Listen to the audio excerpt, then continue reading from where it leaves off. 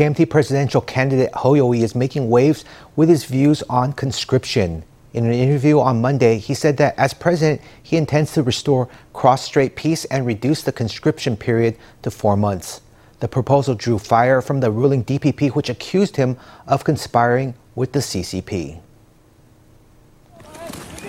Military conscription returns to a one-year term starting next year. Ahead of the policy rollout, the Education and Defense Ministries have announced a so-called 3+1 plan. The idea is to let college students complete their studies in 3 years and serve in the military for 1, allowing flexibility in time management. But presidential candidate Ho Yo-lee objects to the plan. I oppose this 3+1 plan. It's disruptive to the college education system. The key issue is that the DPP has made cross-strait tensions so dangerous that it's had to extend mandatory military service. If I'm elected president, I will work hard to ensure peace and stability across the strait. Once cross-strait peace and stability are ensured, I will reinstate the 4-month term. When amendments to the active military service system were sent to the Legislative Yuan, no one, including the KMT, raised any objections, and so the case cleared the floor right away. The proposal Ho Yo-lee put forth yesterday was utter nonsense. The only party that would agree with him would be the Chinese Communist Party, which would propose the exact same thing. The DPP lawmaker cited the Ma administration as an example. Although former President Ma Ying-jeou claimed he achieved peaceful cross-strait ties during his tenure, PLA missiles continued to target Taiwan during that time, and so the military threat remained. The lawmaker said that Ho's promise of cross-strait peace was merely empty words. Meanwhile, a defense analyst raised examples from abroad to warn that defense policies must be handled with care. Modern democratic countries, including Japan and the U.S., all struggle with recruiting volunteer soldiers. In countries with smaller populations, the recruitment problem is even worse. Due to Taiwan's low birth rate, the number of men available for conscription each year will likely be between 68 and 70,000, so the pool of volunteer soldiers is even smaller. Under such circumstances, restoring one-year conscription will be extremely helpful for national defense. According to the military expert, bringing back the 4-month term would not be in line with the military's needs or global best practices. What's more, amid China's continued aggression, shortening conscription would only weaken its combat capabilities and compromise its security. The presidential election is looming, and 3 new polls all point to the DPP's candidate as a frontrunner. The ruling party's Lai Ching-te was at the top in the polls by the Taiwan Normal Country Promotion Association, New Talk, and Storm Media. According to the Taiwan Normal Country Promotion Association, Lai would lead in a 4-way race that includes Terry Go. Storm Media also saw Lai at the front of the pack with 29.8%, followed by Ke at 24.4%, Ho at 15.2%, and Go at 14%. Across all polls, Lai emerged as the leading contender. Taiwan's legislative speaker went on a pioneering ferry voyage from Ilan to Japan's Yonaguni Island. Speaker Yoshi-kun led a group of lawmakers and tour operators on the 2-hour trip to Yonaguni, where they were warmly welcomed by islanders. The speaker called for ferry trips to be made routine to boost tourism and deepen bilateral ties. Leading nearly 100 lawmakers and tour operators, Speaker Yoshi-kun set sail from Suao Township in Ilan. He's on the maiden voyage of a ferry to Yonaguni, the westernmost island of Japan. Today, Kaiji Furuya, head of the Japan ROC Diet Members Consultative Council, will also be waiting for us. Today's trip has 3 purposes: sightseeing, inaugurating this direct ferry route, and diplomacy. Therefore, this trip carries great significance. Suao is Taiwan's closest township to Yonaguni. The two are just over 100 kilometers apart, or 2 hours by ferry. The group left at 9 in the morning and returned at 4 in the afternoon, making a 1-day whirlwind journey between Taiwan and Japan. There are more than 2 million tourists that come to Taiwan. If just 1% of them, that's over 20,000 people, are willing to come here to spend an extra day and night over here in Suao, then to visit Yonaguni for a bit of fun before returning, that would be a great boon for Ilan tourism. In the future, we want to normalize such ferry routes to places like Yonaguni and Ishigaki, to promote more exchanges and drive more tourism. Upon arrival at Yonaguni, Yo received a warm welcome from locals who presented him with a bouquet of flowers. He expressed hope that the ferry route would not only drive tourism, but deepen the friendship between Taiwan and Japan. The National Museum of Taiwan Literature has launched a special exhibition about censorship. Banned books from various eras are on show at Writers Blocked, a special exhibition of once banned Taiwan literature. It features classic songs that were once seen as too incendiary, like Teresa Tang's When Will You Return? Visitors can peruse provocative material from the martial law period and the Japanese occupation. There's a detective challenge for readers who want to explore the mindset of the censored society. And best of all, entry to the whole exhibition is free.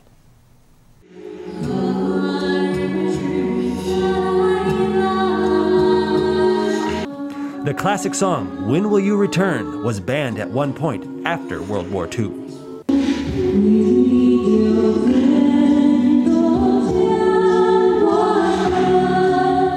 Mend the Broken Net was outlawed too, for implying that the incompetence of the government was leading to hardship for the people.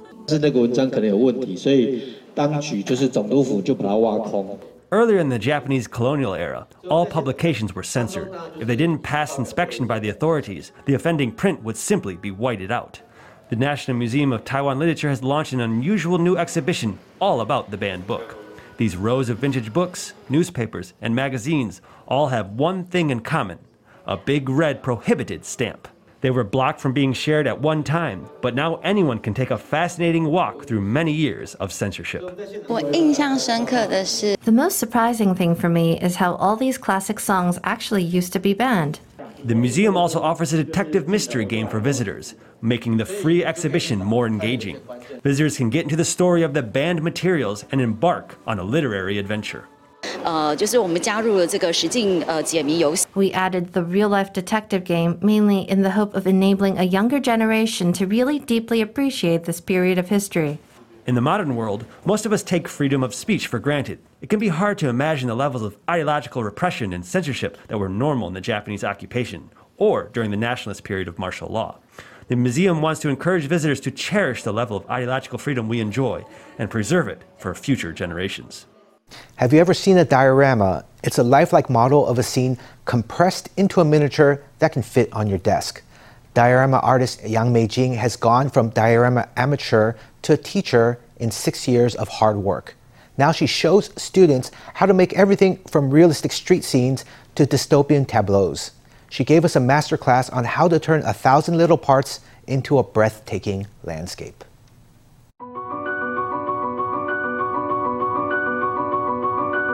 A line of old apartment buildings with colorful street signs. This classic Taiwan street scene is complete with pedestrians and stray cats and dogs, all standing still as if frozen in time.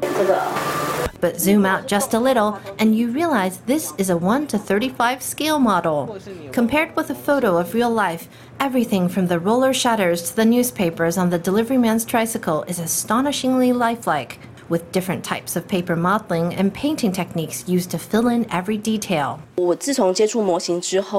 Ever since I discovered dioramas, I am that little bit more meticulous than anyone else. Even if it's just an ordinary tree on the sidewalk, we have to go and observe its light side and shadow side. Even the color green is actually divided into so many different colors. A bit of moss could be very fresh and bright, or already rather old, so even that green has many different types. Creating the diorama involves unpacking the components, assembling them, choosing the paint, and spraying it on. Then Yang deliberately paints flecks of rust onto this gun stock to give it that old and worn look.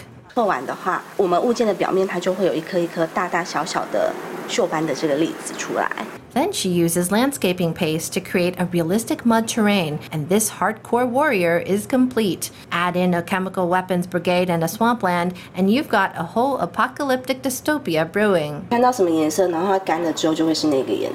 Young's artistry is equally impressive in the slice-of-life scenes and in the sci-fi fantasies. Often when I go to sleep, I suddenly get inspiration in the middle of sleep, so I jump up in the middle of the night to do what I've thought of. When I'm creating landscapes or painting figures, it makes me feel balanced in body, mind, and spirit. And I forget everything like my troubles and so on. because I get very focused on wanting to do my work well. Models cover the windowsills of Yang's studio. Even the smallest project takes 3 to 5 days from start to finish, what with assembling the parts and painting on many layers of color. The most complex can take months. In 6 years, Yang has gone from a diorama hobbyist to an expert. She makes 100,000 NT a month from teaching diorama classes. Her passion inspires more and more people to follow her into this mesmerizing tiny world. Globalization. It doesn't mean what it used to. That's according to TSMC founder Morris Chang. Speaking at a Taipei Business Forum, he said that globalization now means letting businesses move across borders when there's no threat to national security or economic leadership. Chang challenged the crowd, asking if that could still be considered globalization. Not hurting our national security and not hurting our tech economy. I believe this is now the new definition of globalization. At an event held by the Chinese National Association of Industry and Commerce, TSMC founder Morris Chang gave a new definition of globalization. He made it clear that national security and economic security were more important. Let's not talk about globalization first. We first need to talk about national security. Even if we aren't leading right now, we need to lead later on. The relationship between the US and China has become a mix of competition and cooperation. As of right now, there's more competition going on than cooperation.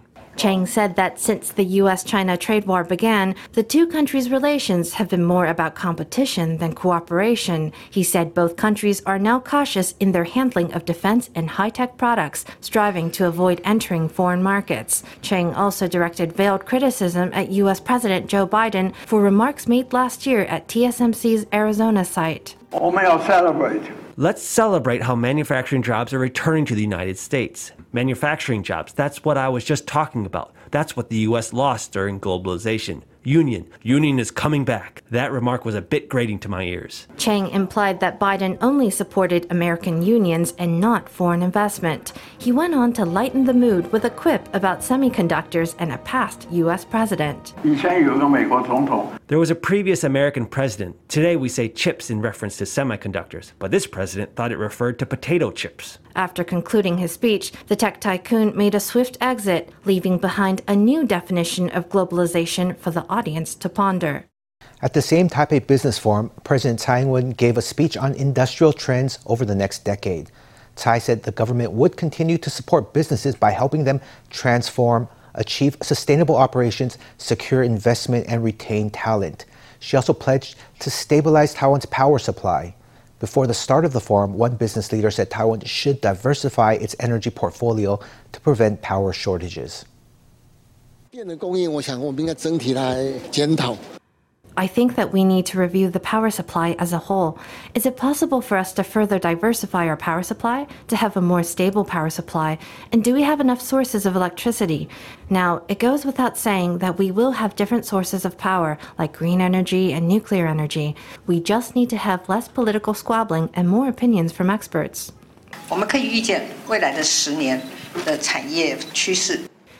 We can foresee that the industry trends in the next 10 years will be the net zero transformation and the digital transformation. The National Development Council and Taiwan Stock Exchange have co-invested in a carbon trade exchange. In the future, we will gradually enhance the carbon trade mechanisms. Under our special post-pandemic provisions, we are providing assistance to businesses so they can undergo a net zero transformation. The business leader said that to ensure a stable power supply, Taiwan should carefully consider both green energy and nuclear energy. Tsai emphasized that carbon trading mechanisms will be improved over time to ensure a stable green power supply for businesses. Taiwan's housing prices have been rising constantly for years, but nowhere is the overheated housing market more apparent than in Hsinchu County. The county is now the second most expensive for housing in Taiwan, and prices in Zhubei City are gaining particular attention. Locals say the rent in Zhubei could be a fine mortgage in other cities. Hsinchu's market is being buoyed up by financial speculation linked to Hsinchu's silicon industries. A fourth first of brand new residential apartment complexes in Zhubei City in Hsinchu County. Renting here is tough. Figures from the Directorate General of Budget Accounting and Statistics show that the housing rental index for May hit a new record, 103.53. That made the 11th month in a row of year-on-year growth above 2%, a 27-year record streak of price growth. But for local people, the most jaw-dropping factoid is simply this: renting in New Taipei is cheaper than renting in Zhubei. A small two-bedroom is easily 25,000 NT. You could spend that money on a mortgage to buy a house in other counties like Taichung or Kaohsiung. But here, all you can do is pay rent.